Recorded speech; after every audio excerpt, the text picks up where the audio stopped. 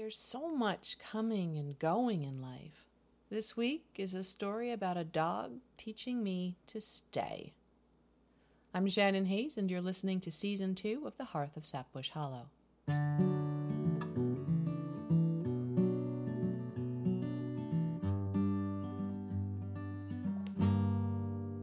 It was a cold, wild winter. You were sleeping on my shoulder. I was praying that the raging storm would stay a little longer. With your feet up on the dashboard of my summer dream in Westwood, I was hoping that we'd wake up to the softest of spring mornings, humming do do do do do do do do do do do do.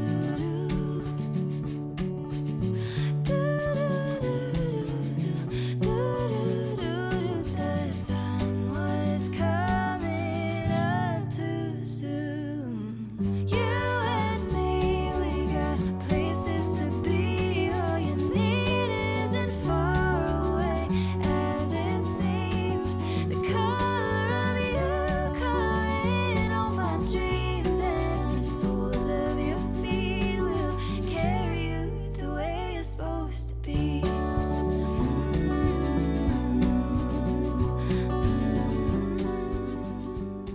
Welcome to The Hearth of Sapbush Hollow, chronicles and lessons from a life tied to family, community, and the land. I'm Shannon Hayes, and I operate Sapbush Hollow Farm with 3 generations of my family in the northern Catskill Mountains of upstate New York. I'm the chef-owner of Sapbush Cafe, a farm-to-table and neighbor-to-neighbor experience, open Saturdays 9 to 2 in our tiny hamlet of West Fulton, and I'm also the author of a few books, including Radical Homemakers, The Grass-Fed Gourmet, and my newest title, Redefining Rich, which is due out from Ben Bella Books this August. This podcast is the audio version of my blog, which can be found at sapbush.com or theradicalhomemaker.net.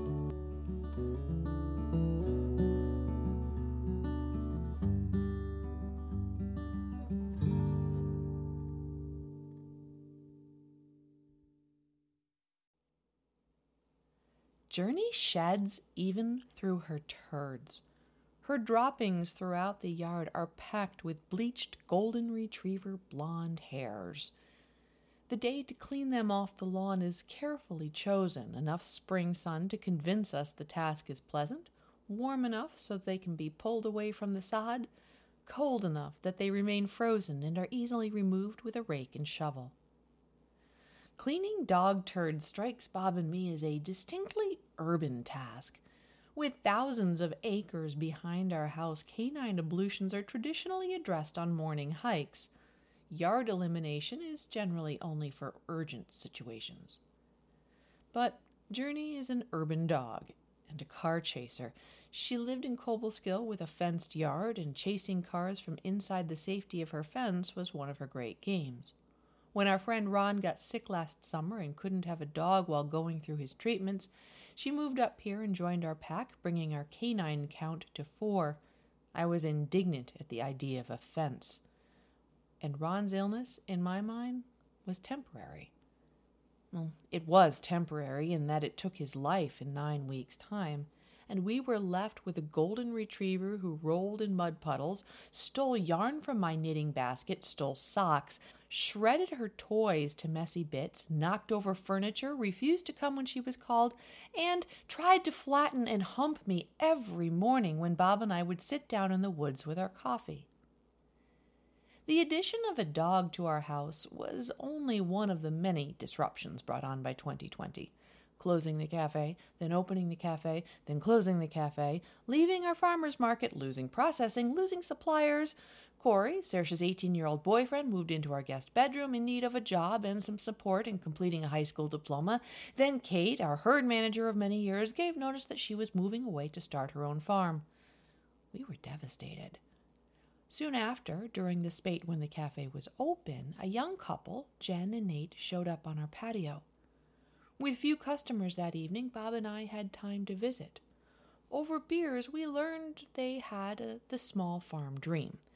I quipped that we could get them started straight away with Kate's looming absence. Jen and Nate didn't waste time. They offered to start in September, They were willing to come live above the cafe. Suddenly, against Mom's, Dad's, and Bob's judgment, though, I pushed them off.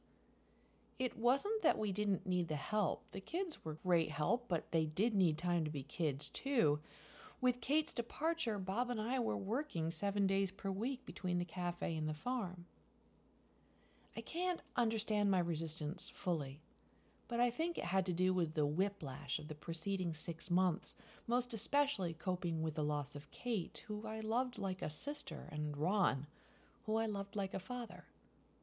I could take one look at Jen and Nate and see what they needed: community, a sense of belonging, mentors as they started their path.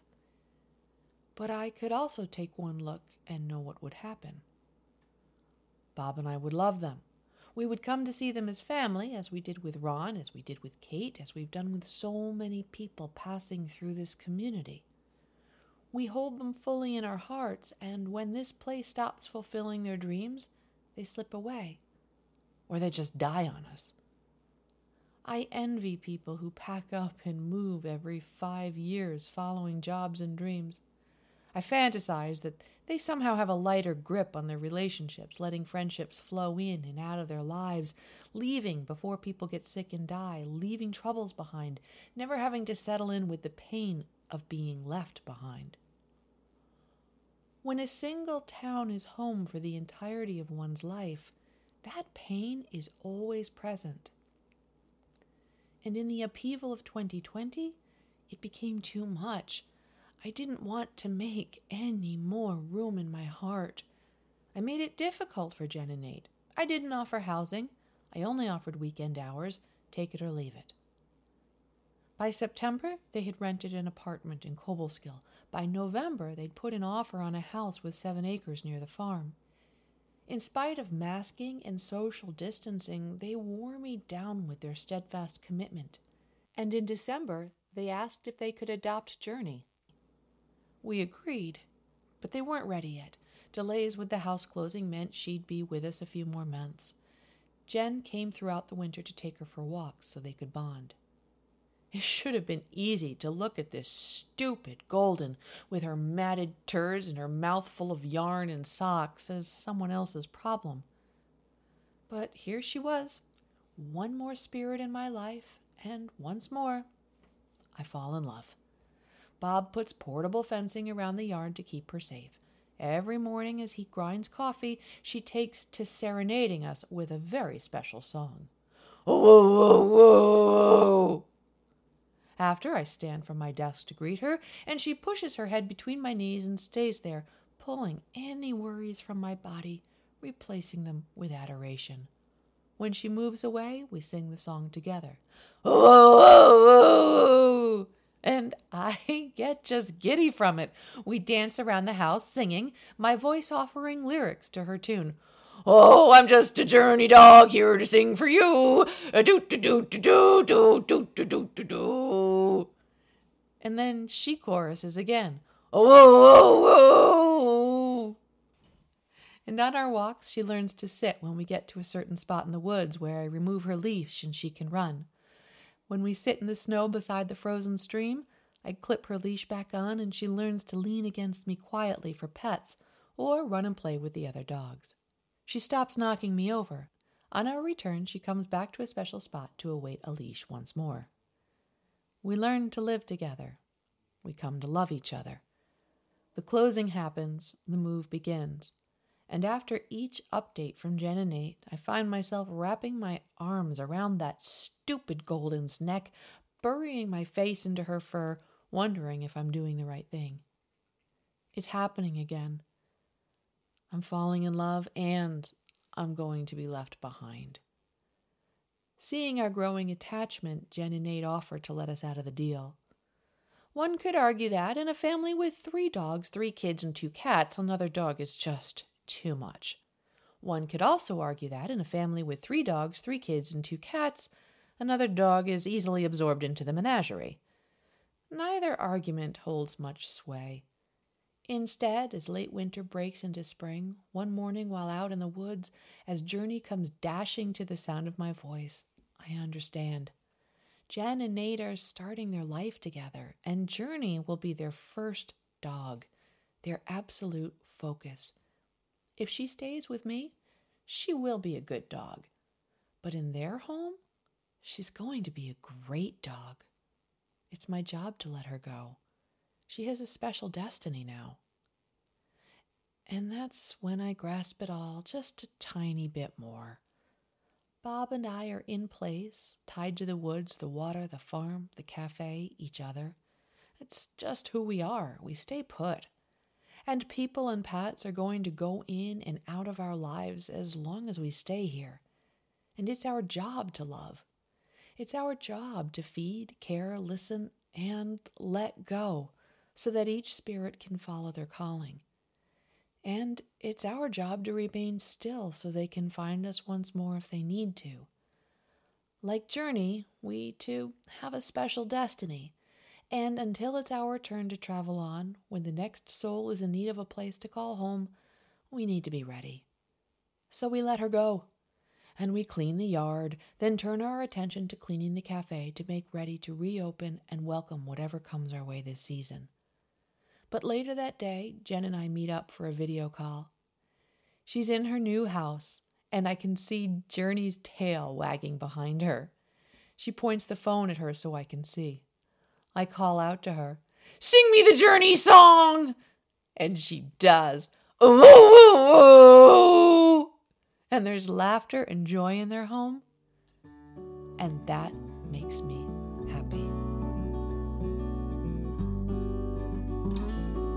Wow, it's been a long winter, and it feels great to be back with the podcast once more. I hope to keep it running each week throughout the growing season, just as we always have.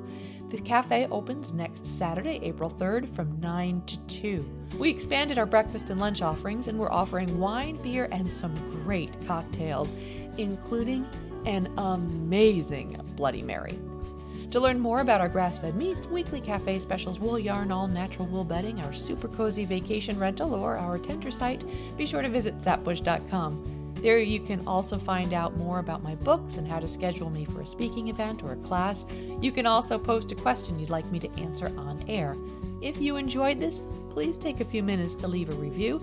This helps other folks find my work. And if you could share this podcast with friends and family, so much the better to help get the ideas to spread. This podcast happens with the support of my patrons on Patreon. And this week, I'd like to send a shout out to my patrons Maureen Knapp and Melissa Johnson. Thank you, folks. I couldn't do it without you. If you'd like to help support my work, you can do so for as little as $1 a month by hopping over to Patreon and looking up Shannon Hayes.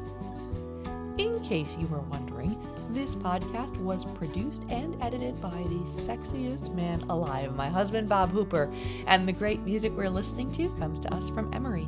Thanks for listening, and have a great week.